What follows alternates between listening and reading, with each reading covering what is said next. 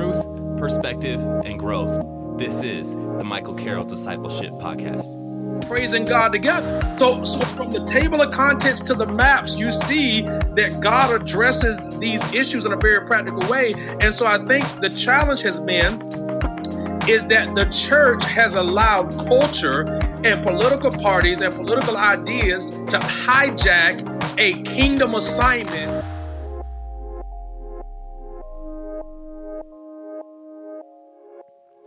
Hey guys, it's Michael, and over the past couple weeks, I made an announcement that I'll be putting some focus on the topic of justice in this world.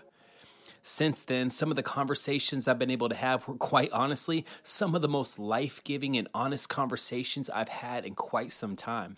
I don't want to make light of the moment that we're in as a church. This is a moment, and although there are many voices being heard at this moment, the one voice that really matters is not choosing to stay silent right now. All throughout Scripture, God never stayed silent when it came to oppression or injustice. And as a Christian, I too am choosing to follow my King and Lord and not stay silent either. My prayer is that if you're tuning into these conversations, that they can encourage and inspire you to use your own voice and use your own ears to listen, understand, and decide to be the difference in this world.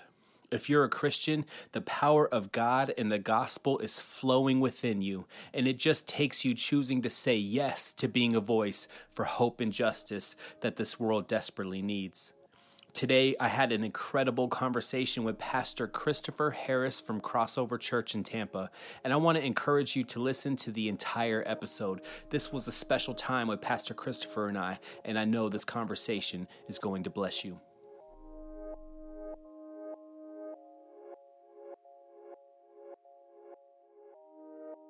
Well, I got Pastor Christopher on the line with me, and he's a good friend, but he's also just an incredible leader that I get to watch kind of from a distance. We are on staff at separate churches, but the same city, same church, and I'm excited to have you on. Pastor Christopher, how you doing today, bro? Man, I am great, man. If I'm honest, it's been busy, but nothing that God hasn't given us the grace to do. And I'm trying to manage it well. I'm a recovering workaholic, and so I'm thankful for the grace that He's given me. I'm thankful for a good family, man, a good wife who has been very, very gracious to understand sort of the calling and the assignment that I have. And we're in a space right now where we being, I think, our nation, our city. Where we're just kind of we need some people to step into the gap that are leaders, and yes. So we're trying to do our part. Well, you guys are doing a great job. Pastor Christopher is at Crossover Church in Tampa, Florida. Him and Pastor Tommy Colonin, Urban D for all those who are in the Christian hip hop community. Two great friends of mine, but you guys are doing it. You are bridging gaps. You just had a prayer walk, right? Was that last weekend? You had a prayer walk out in the city last weekend, man. Yeah, that was great, man. That was amazing. Thank you guys for putting that on. It was a great turnout. Even in the rain, people came out, supported it, walked. It was great. You know, you had the police were out there supporting it. It was just, man, it just seemed like it was a breath of fresh air, and I think a lot of people needed that. Obviously, if you're listening right now, you know the atmosphere of the nation right now is a little at unrest, and it's not hard to pick up on that. You just got to turn the TV on or go outside and have conversations with people, and you just feel the tension in the air. And I know, Pastor Christopher, that you guys have a very diverse crowd that you reach at Crossover. What is the feel that you kind of been feeling lately as a minister, but also as a leader in your community the past couple of weeks? What are some things that you've been hearing from your people? Yeah, man, I think our people have been looking to us for some direction of a very real tension that is here. And that tension is real because while we are people of faith, we also are human beings with real skin colors that have sociological dynamics at play. At Crossover, we we have a unique dynamic at play in that my pastor and I have a very healthy relationship. And fortunately, he has made some very clear decisions to empower my leadership and empower my voice, which I'm very thankful for. I don't take that for granted. Yeah. But I think what that has done, though, is it has created a paradigm in people's minds that we've got, a diverse leadership at our church that's speaking into real issues in our community. Yeah. I don't take that lightly because I know that's not the reality for many churches. Probably, I would say most churches. The truth of the matter is, because of the diversity of our church, many churches that talk about being diverse and multi-ethnic, oftentimes people of color that are part of their church, they come to their church, but they have to lose part of their identity to assimilate appropriately. And I think at our church, you can feel comfortable in not having to lose who you are while being with us. Man. And so what that does, though, it lends us some credibility to speak to real issues. So, more specifically to the question that you've asked about things of recent, the racial tensions and realities of our nation, our city, they need a prophetic witness to it. Yeah. Yeah. It needs a wise balance in its perspective. It needs faith leaders who understand Scripture, but also understand life to provide context for it. And so we've been able to speak into that, right? Ahmaud Arbery, Breonna Taylor, the situation in Central Park in New York, and of course George Floyd. These are not isolated incidences, right? Yeah. You have to understand the pure history of our nation to understand that it's not isolated incidences. And so this has given us the opportunity to remind people or even re-educate people on our history. It has allowed us to educate people on the accurate, balanced biblical lens that Jesus and justice go together. It has enabled us to challenge people not to allow their politics and political party to so enmesh them that they lose sight of the fact that as believers, we have an assignment that extends beyond our preferences. And then I think finally, it has allowed us to be peacemakers and bridge builders into various communities that otherwise may not talk together, but we can pull them together. I love it, man. And there's a lot. You left me with a lot to unpack right there. I think one of the things that stood out with what you just said that kind of touched me is that we can often tend to find ourselves on different sides of the spectrum, and it seems even in the state today, it's disheartening to see some of the posts that you see. But the loud narrative that I feel is being spoken right now in a lot of ways is you're either over here or over here, and Christians in general, I think. They genuinely want to find a way to be together, and it's hard when you see a kind of a split, so where you either end up on each side. And I think from one side, maybe I guess the more conservative side, you would say, they feel that if they may end up over here on the left if they go too far, if they travel too far, as it were, or whatever, or vice versa. How do we, as leaders, like you said, as pastors, how do we begin to bridge those gaps? Because it's my personal take, and this is just my personal opinion, that we don't have to land on either side. We can be in the middle. And sometimes when you find your way out of a certain box, you could begin to the cloud kind of fades away, and you realize, oh, maybe it wasn't so perfect over there. Maybe there is some truth that's being spoken over here. And how do you, in your experience, like, what are some ways that we can begin to bridge those gaps? Yeah, that's a great question, Pastor. And I'm going to make the assumption that probably most of your people that are listening to this or may listen to this at least have somewhat of a faith lens. Yeah. And so I'm going to answer that from the perspective of a faith lens, if I can. Mm-hmm. I think it's dangerous to try to pick a side or even try to pick the middle. I think the position that we have to have is clearly this. Number one, from the table of contents of the Bible all the way to the maps. Yeah. God has always been on the side of the oppressed. Yeah, amen. He has always. There is no place in Scripture that you will find where God is not on the side of the oppressed.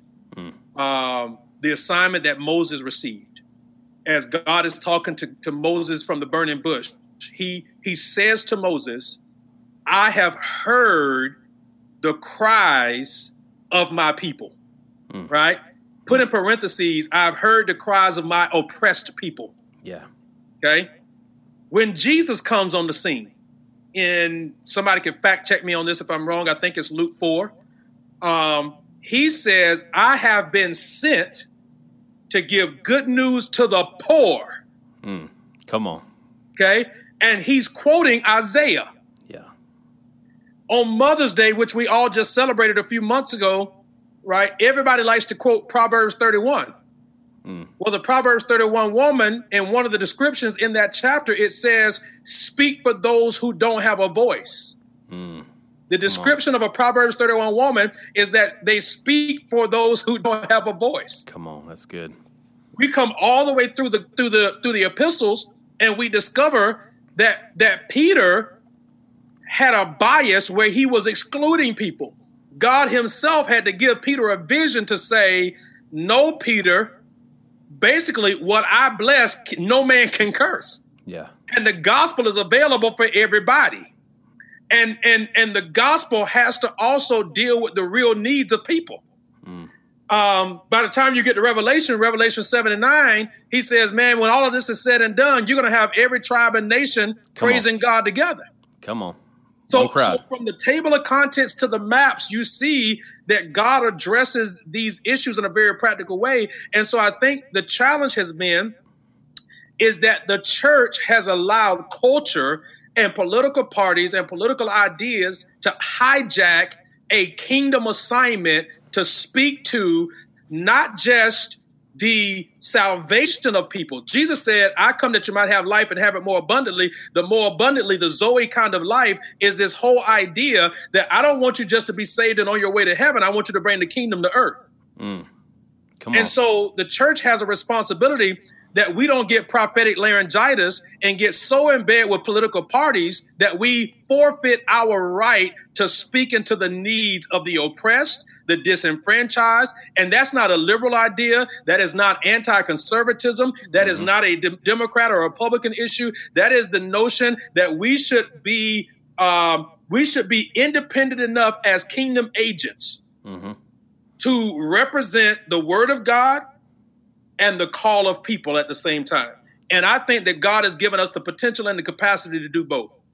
Amen. And like you said, it's not conservative or liberal. It's just the gospel. And the gospel is the power of God, right? And to bring salvation to all those who believe. And when we talk about salvation, I'm not just talking about escaping the world and one day getting to heaven or whatever. Salvation is the reconciliation of man, God, and earth, right? And us being whole in him. And so God, the gospel should influence every circle it touches. It should be influencing the liberal side, quote unquote, whatever, or conservative side, or whatever box you want to talk about. The power of God in the gospel should reach and touch all of those areas. And we shouldn't be scared to be in those spaces or areas with the gospel, because that's where we need to be. Would you agree with that?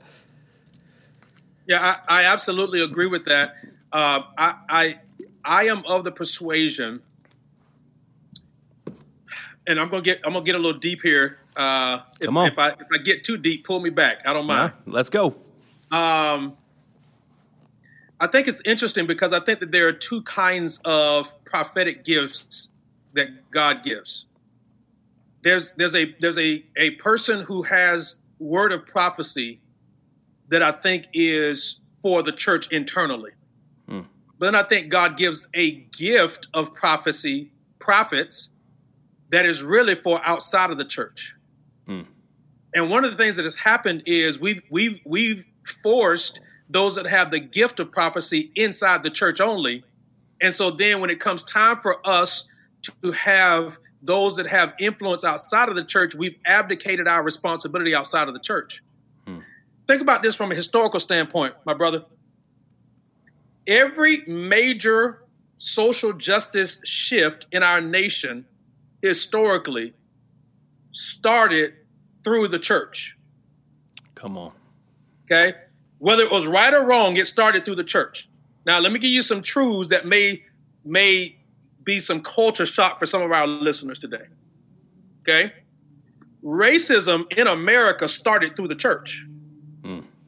Okay? Mm-hmm. That's not opinion. That's fact. That's facts. You're right.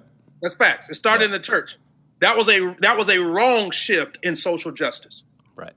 Okay? Let's speed up a little bit because that was back in the 1800s. Let's speed up a little bit to the 1950s and 60s, even the 70s, where civil rights and that social justice movement, those were all pastors and ministers and rabbis and imams and all of these faith communities coming together to say, we're tired and we're not going to take this anymore. Shifted the nation.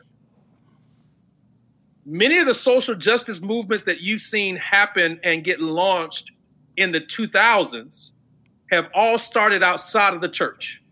Why? Wow. Because the church has been arguing about liberal or conservative, red or blue. And while we were arguing about that division, the world said, well, who's going to speak for the social stuff? Who's going to bring solutions for these real issues? I guess we are, right? Right. So think about it. When the worst. So, all right. When Adam was in the garden, the worst thing that he did was throw his hands up and became passive. When God held him accountable for leading in the garden, he pointed the finger. Well, this is the wife you gave me. I don't know. Threw his hands up. Right. Mm-hmm. That's essentially what the church did on many of these issues. And when that happens, you lose some of your authority. You lose some of your kingdom responsibility, if you would. And so essentially what I'm arguing, the point that I'm arguing here, or maybe defending, I should say, not arguing, but the point that I'm defending or trying to make here is that the church has to reclaim and redeem its moral and character voice in culture. And do that in a way that lends us to bring solutions to the world's needs and ills. I love it. And I want to. We need the church to get a righteous indignation like Nehemiah did to say that the walls of the city are being torn down, and somebody's got to go get on the wall. And I want to piggyback off that because I'm with you on that. But those bring practical things that need to happen. And I think it's the voice that's crying out right now. One is, hey, we're being oppressed. Hey, we're being killed. Hey, we're being shot in the streets. Hey, we can't even make it to court, right? Like these are the things that are practically being spoken. And so in the pursuit of equality and justice and a gospel-driven country, which the church is claiming to desire and want, right? In this pursuit, that's going to take different things from different cultures and communities, and it's not a one size fits all. You know, my responsibilities may look different from your responsibilities. The things I can do may look different from the things you can do, but it's still the same lens that we're looking through, right? It's still the same drive that's pushing us forward.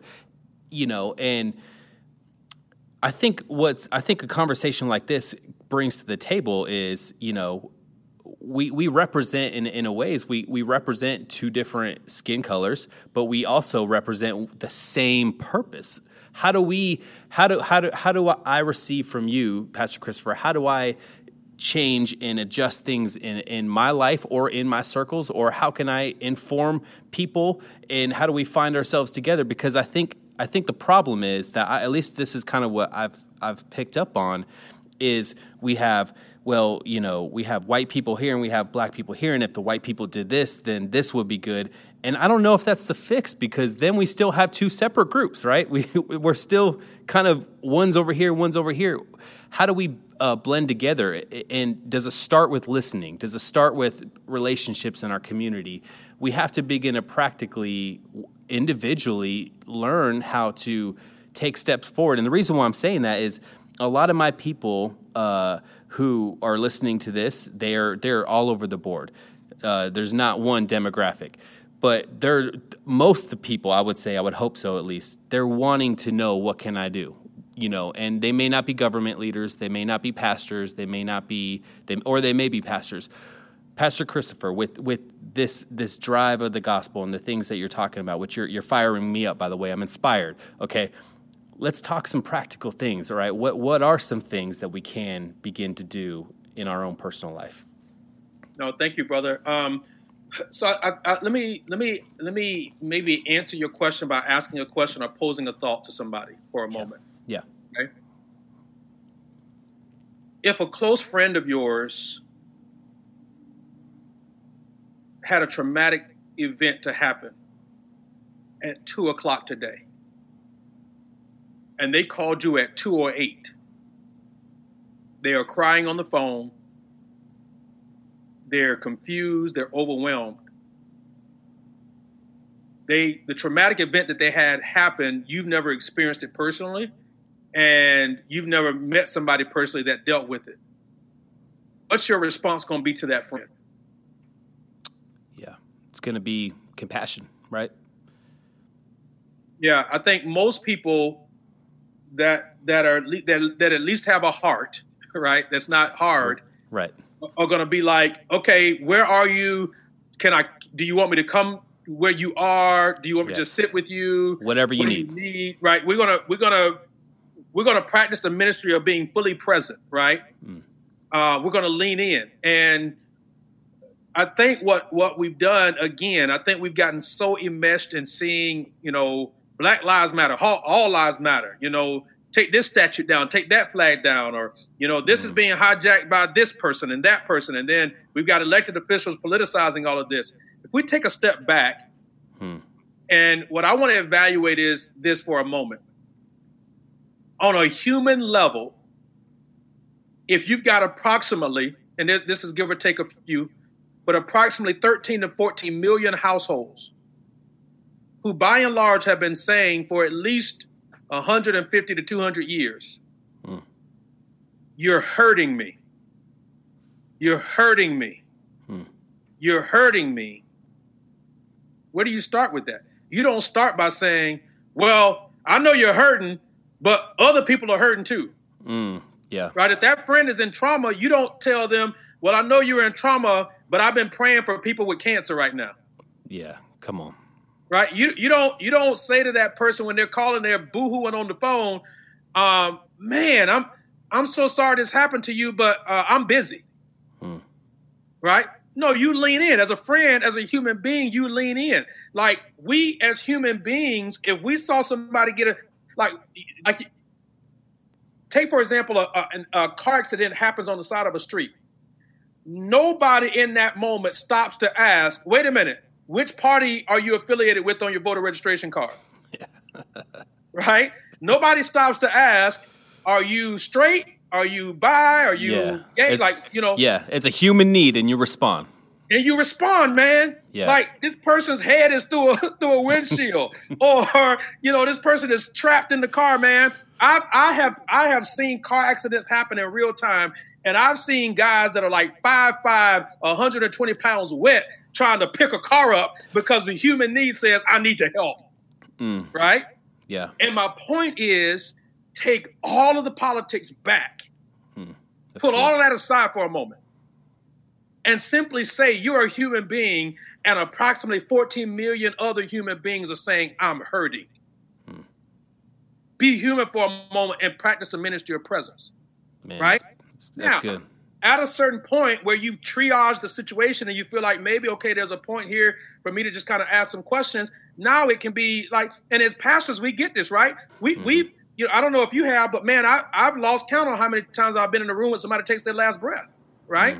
I don't always know what to say at every funeral, right? I don't always know what to say to that dad or mom who calls me and they've been pregnant for 9 months and then they lose the child. I have no idea what always to say. Yeah. But there's thousands of people that I've been able to be on ministry staffs with over the years who have said at a critical moment, Pastor Christopher Harris was there. And they don't have any idea to remember what I said. They just know I showed up. That's so good. So I'm challenging non-people of color in particular right? Practice the ministry of presence right now. Now, herein though begs a challenge, Pastor Michael. Herein begs a challenge. Because I shouldn't say most, that's not fair. Many non-people of color in America don't have intimate relationship doing life together with people who have radically different life experiences than them. It's true. Now, I'm saying it that way intentionally because there may be some people who would argue, well, I got a few black friends, right? Now, if you are middle class, you got multiple degrees, you're upwardly mobile, you're in professional environments, you're networking, et cetera, to have people that have that same context may not answer the challenge, right? May not answer the question. Yeah. Right? You're going to always find outliers in any given situation. You're going to find some African Americans who may say, I'm not sure if racism is an issue in America. But here's what I will argue. You will not find any people of color whose life experiences don't bear out that racism is real in America. Okay? Yeah. And so my point is, all of that said, lean in, practice the ministry of presence first. As you then do that, then you learn, right? Then you listen. But most importantly, and there's this term that's been going around talking about learning how to be an ally. And for some reason, brother, to be honest with you, for a few days, the word ally didn't sit well with me. And I started, so I'm a bona fide nerd, man. I am a bona fide, unapologetic nerd. So I started, I pulled dictionaries out, thesauruses, et cetera, and I started looking at that. And I started thinking through the context of allies. And I discovered that in many ways, as an ally, you can say you're an ally, but you can be passive in being an ally. Right? You can make a statement, you can make a social media post, but you can still be rather reserved and conservative and passive in your approach. We don't need allies, we need advocates. I don't just need you to not be for racism, I need you to be anti-racist. That's so good. Which actually means that you leverage your platform, your influence. You count the cost and you determine it is worth me counting the cost and being anti-racist because it's just the right thing to do. Now, what is that counting the cost? It's not just about money. It could be, man, are you willing to lose some social media friends by saying, guys, it's just the right thing to do? Are you willing to challenge your uncle who's 60 or 70 years old, who may make a slight joke at the family gathering or at Thanksgiving or at Christmas? And are you willing in front of everybody to take a moment to say, wait a minute, Uncle John, I love you, but that is wrong. That's good. Right? Man. Yeah. Those are the kinds of things that we've got to move into, because, again, when you look at every movement, particularly the civil rights movement took off, but when white people joined in, it put gasoline on the fire, right? And Dr. King has been quoted and misquoted a lot over the last few months and even the last few years, but one of the most powerful quotes that he made, my friend, he said, "We will not remember the voices of our enemies. We will remember the silence of our friends." Wow. And that I love everything that you just said, man. And believe it or not, this is all doable in you. If you're listening right now, this is all doable in your life. You have people in your life that you can build relationships with. You have people in your life that you can go out to dinner with, and they may challenge your views. They may not view things the way you view things. I have a lot of my friends who we are on different spectrums of different opinions, but we agree on one thing, and that's that we love each other, and that we're solid and committed to understanding each other better and doing life with each other, regardless of whether we match up on everything. And I'll be honest with you, Pastor Chris, for the past few weeks, I've even been challenged in my own life.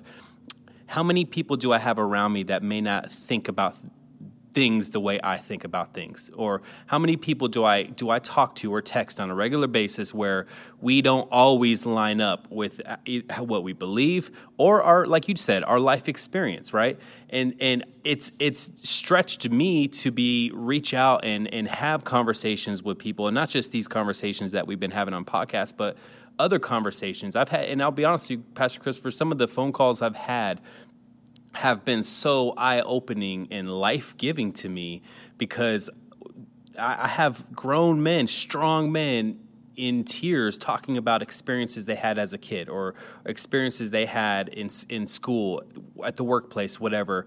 And it blows me away, because we don't get our minds there. And on vice versa, I've been able to share my experience of just being a white man in this situation and what I'm navigating as a leader and what other people I know are navigating as a leader. And then I have my brothers who are African-American who are like, wow, I never would have thought about that, or I never would have imagined that this may be something that you're walking through, whatever. And we're able to walk away from the conversation understanding each other, not threatened, not intimidated, not, feeling like we lost, a piece of who we are. Like you said, we just in a commitment to genuinely understand each other, we took major steps forward. And I feel like God in those moments has given me clarity on, okay, as a white pastor in Florida, that in a diverse church, what can I do?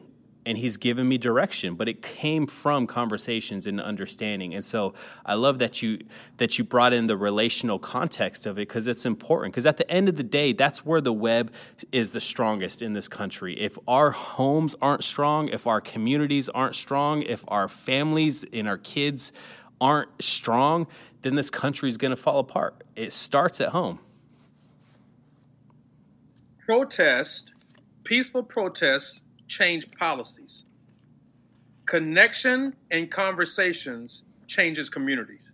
Come on, say that again. Tweet it. And get your phone out right now, because I know. Say that again, Pastor Christopher. I will, man. Peaceful protest changes policies. Connections and conversations changes communities. Wow, and ultimately, that has the possibility of changing your heart. Absolutely.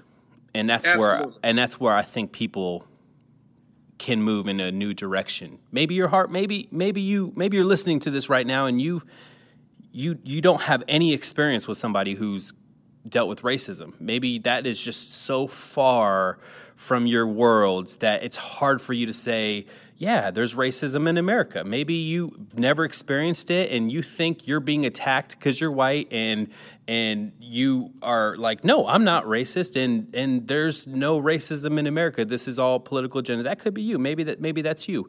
But I bet, and I'm willing to bet because I've experienced this myself, so I'm challenging you that if you begin to have conversations with somebody who may have experienced racism in their life, I'm willing to bet, because your heart's right, and I believe you're a good person, I'm willing to bet you'll walk away from that conversation feeling differently. Yeah, man, I agree with you. I've been like I said earlier, brother, I'm a bona fide nerd. I am a bona fide nerd. How much more time do we have? Do we have like a few minutes for me to break something down really fast that I've been thinking about? Go for it, man. Let's do it. Okay. I woke up the other morning and I asked myself the question, and I'm going to try to do this really fast. What fuels racism? So I grabbed my moleskin and I just started scribbling. And I didn't really put any numbers to it. I just started writing, right? And I'm a nerd, so I read a lot. I look at a lot of videos. I look at TED Talks, and I got an academic background in terms of higher education, so I read a lot of theories and all of that stuff. So really an interdisciplinary approach. And so I started writing some things down. So sin fuels racism. Miseducation or education fuels racism. Hatred fuels racism. Systemic policy or policy implementation, wrong policies, unjust policies fuels racism. But then when I got to this last one, I got stuck there because I think actually the last one that I wrote down could possibly be the first one that I wrote down. And it's the hardest one. It's the most challenging one. And that's pride. Pride fuels racism. Let me tell you what pride says. Pride says, I already know the answers. I already know what the deal is. My experience is the right experience, and you can't tell me otherwise. Here's what else I thought about. We know in any culture, in any context, you don't talk about somebody's mama. Yeah. Okay? Even if they don't like their mama, you don't talk about it. Yeah. Okay? But here's what pride does. Pride is an underhanded way that you're forcing somebody to look at what their daddy and their mama said. Wow. What did their daddy and mama teach them? So one of the questions I started asking then is, when was the first time for you? And I'm asking this question in general. We probably got, mixed people watching this in terms of black, white, et cetera, et cetera, et cetera. When's the first time you realized that race was a thing in America? What were some of the first conversations that your parents had with you around the issue or the conversation of race? What were the seeds that were planted in your heart, your mind, your experience, your paradigm? It's true. That inform you today? Yeah. And if we don't deal with our pride, that is getting rid of it, becoming teachable, then we can't even really have a conversation. We can't move forward. We can't have solutions. Yeah, you're right. Because here's the spiritual component of it too, Pastor. The Bible says, watch this, God resists the proud, but he gives grace to the humble. So the humble say, okay, wait a minute. There's something going on here. I don't know what it is, but I'm willing to learn. Yeah. I'm teachable. Yeah. So for what that's worth, I want to just share that with you, give you some insight into my own thinking time. Well, that's good. And I want to resonate with you that growing up white, I very much did experience learning things, hearing things, whether it's on the playground or whether it's through other adults I was around. And I learned things from a very young age that coming into being a Christian and obviously with the heart of the Spirit in me, learning to love people, all of that had to be undone. And so I will be willing to admit, even here on this podcast, that there's been things taught to me and passed down to me that I know are wrong. So I don't have to be convinced about racism, whether it's real or not real, or whether, this is things a big, smoke screen or whatever the case. I know it's real. And I know that the things that were handed down to me, not necessarily by, my family or whatever, I mean, just in society, the things that were handed down to me are evil. They're wrong, and they're anti-insert skin color, and that's evil. Because at the end of the day, when you track racism all the way back, it's against the life of a human being. And in my sense, you can't get much more evil than that. I mean, you can't do much more worse than taking a human life away. I mean, I can't think of anything that's worse than that.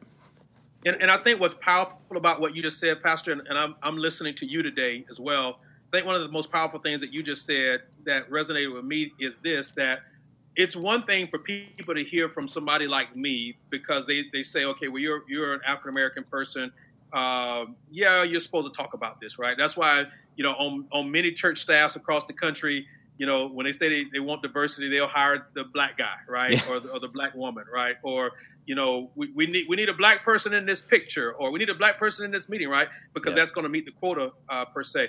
But what I just heard you say is something that I think is an opportunity, right? That is where you speak up about what you were taught, right? Because you said nobody has to tell me this is not a hoax, this is not a smoke screen, this is not a myth, this is real because this is what I was taught. Mm-hmm. That leverage that you have, that's that fuel, that's that gasoline that I just talked about, right? That gasoline on that fire changes the narrative, because then automatically, as a faith leader who's white, who was taught racism or saw it firsthand, now it's not just a black guy talking about get your foot off my neck. Now it's a white guy saying, no, y'all, he's not lying. Here's what I was taught. Yeah. You know, and so that adds a level of credibility and influence. You know, you're in rooms that I may never be in. You're in conversations that I may never be a part of. And you then become an advocate for systemic change that is just as powerful. Man, we are all better when we do it together. I'm with you, brother. I'm with you. And I want to give you a chance to close us out because you had a lot of things that you said. And the one thing I want to end with just kind of on that topic is recognizing it is one thing, identifying it is one thing, but there's an aspect of being okay in your heart to not have a privilege over another person that all privileged people across the board, if we want to move forward as a society, we have to accept that in our heart. You know, the first step is using our privilege to help and recognizing that we have it. The second step is moving into a future where we are no longer above another person. And that's the heart change where we all, and you including, no matter what your skin color is, we all in our hearts have to accept that. If we're about the gospel, if we're about Jesus, if we're about a world where people are equal and human life is respected, we cannot move forward into a world where one human life is more important than another human life. And that's in every area of your life, whether it's the real estate when you're looking for a home, whether it's a school when you're applying for a school, whether it's a bank when you're applying for a loan, whatever the case is. You can't be anti-racist over here until you want to get the best home or the best neighborhood or whatever. In all areas, we have to be willing in our hearts to accept moving forward on an equal platform for everybody if we're actually going to be about the gospel, because the Bible I read puts people on that platform, equal, right? Pastor Christopher, dude, you are a blessing, man. You've inspired me, truly. You've inspired me today. With everything that's being said, I want to give you an opportunity to close us out, man. What do you want to leave us with? No, brother, thank you for inviting me on. I never, ever, even when it's family, take it for granted when someone gives me access to their platform. So thank you for that opportunity and this opportunity to be on with you guys today. And, you guys can connect with me on social media. I'm happy to engage further with anybody that wants to do that. Amen. And we'll put all the notes, just so you know, all of the notes to connect with Pastor Christopher and Crossover Church will be in the podcast notes. Oh, awesome. I put a Google Doc together as well that's got 7 pages of different resources that people that are interested in digging in that I'll share with you as well. But I'll leave you with this quick story really fast. This old guy was walking along the riverbank, and he's retired, chilling basically like a villain and just taking it easy. And he saw 2 young kids who they were fishing. And as they were fishing, he decides to sit down, maybe a few feet away from them and just kind of watch them, what they were doing. And, a few hours in, he noticed that they kept pulling dead fish out of the water. They kept pulling dead fish out of the water. And each time they'd pull the fish out, the fish is dead, they get frustrated and aggravated. And they throw the fish back out in the water. This went on for about 6 hours. The old man stood up and he finally said, "Hey guys, if you want to do something different, at some point you got to swim upstream to see what's killing the fish." I borrowed that story from Bishop Desmond Tutu. And I think the principle that's at play here is that every decade that America has been around, the issue of racism has existed. And I think at some point, we're asking America, let's swim upstream to see what's killing the fish. Because in every case and in every way, race colors the perspective of people and the outcome of people's lives. If you're a mother watching this right now, I don't care what your race is. If you're a mother watching this right now, how would you have responded if you saw a video, 15 minutes, and 9 minutes of that video, there's a police officer sitting with his knee in your son's neck? How would you have responded, Mom? How would you have responded? Dad, if you're here and you have daughters, and a man violated your daughters for 9 minutes and you watched it on videotape, how would you respond? When you multiply that over centuries and years, collectively, essentially what I'm saying is you've gotten a phone call from a friend at 2 o'clock, 2:08, who just yelled on the phone and said, this is what just happened to me. Can you help me? Question is, how are you going to respond? Thank you, Mike, Pastor Michael, for allowing me to be on, brother. Pastor Christopher, blessed, honored. Thank you for sharing your heart. Thank you for being vulnerable. You've challenged us, and I want to challenge you to listen to the words of a man who cares about the community, cares about people, and that was genuine from his heart. You've challenged me. I think we all could walk away from this conversation asking ourselves what our response is and what our steps forward look like. Love you, brother. Thank you again, Amen. Pastor Christopher. Man, until next time, thanks for being on the show with us today. Love you, brother. Thank you for tuning in to the Michael Carroll Discipleship Podcast. Make sure to share this episode with your friends and also follow us on Instagram, Facebook, and Twitter at mcarrollnow. Have a great day. Until next time.